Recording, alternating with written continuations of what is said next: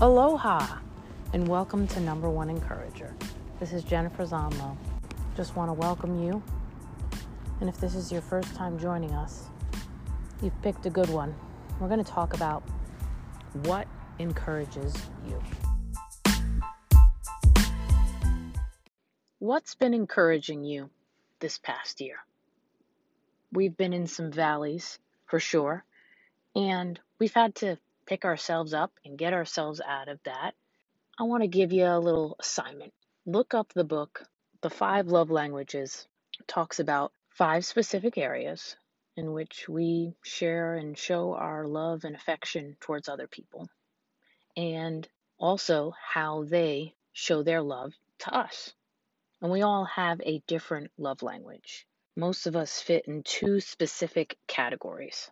So first, think of the ones that you fit into, and then think of the ones your friends and your family and your children have. The 5 love languages are words of affirmation, physical touch, gifts, quality time, acts of service. This is how we encourage one another.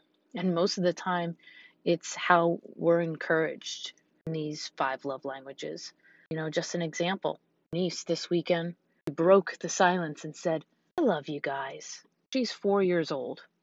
What could be any more encouraging than that? Maybe your animals. Maybe it's a movie. Maybe it is a good book. But find the things that encourage you each day. And remember to go back to them, because those are the things that bring you joy. Those are the things that get you out of the valleys. And those are the things that you can share and encourage others with. So keep in mind those love languages. I know mine are personally words of affirmation and physical touch, because I just like to be connected with people. And for me to connect with people, I actually do the same thing as I want received, which is I'm very loving, touchy, huggy, and I'm also very free to give words of affirmation and uplift individuals.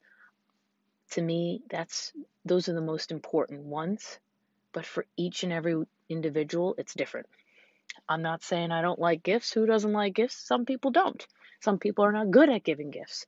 But we have to learn what those around us that we care about most, what their love language is, and our minds to get better or be more aware of what they are. We can build closer relationships and encourage one another more. Have a great day.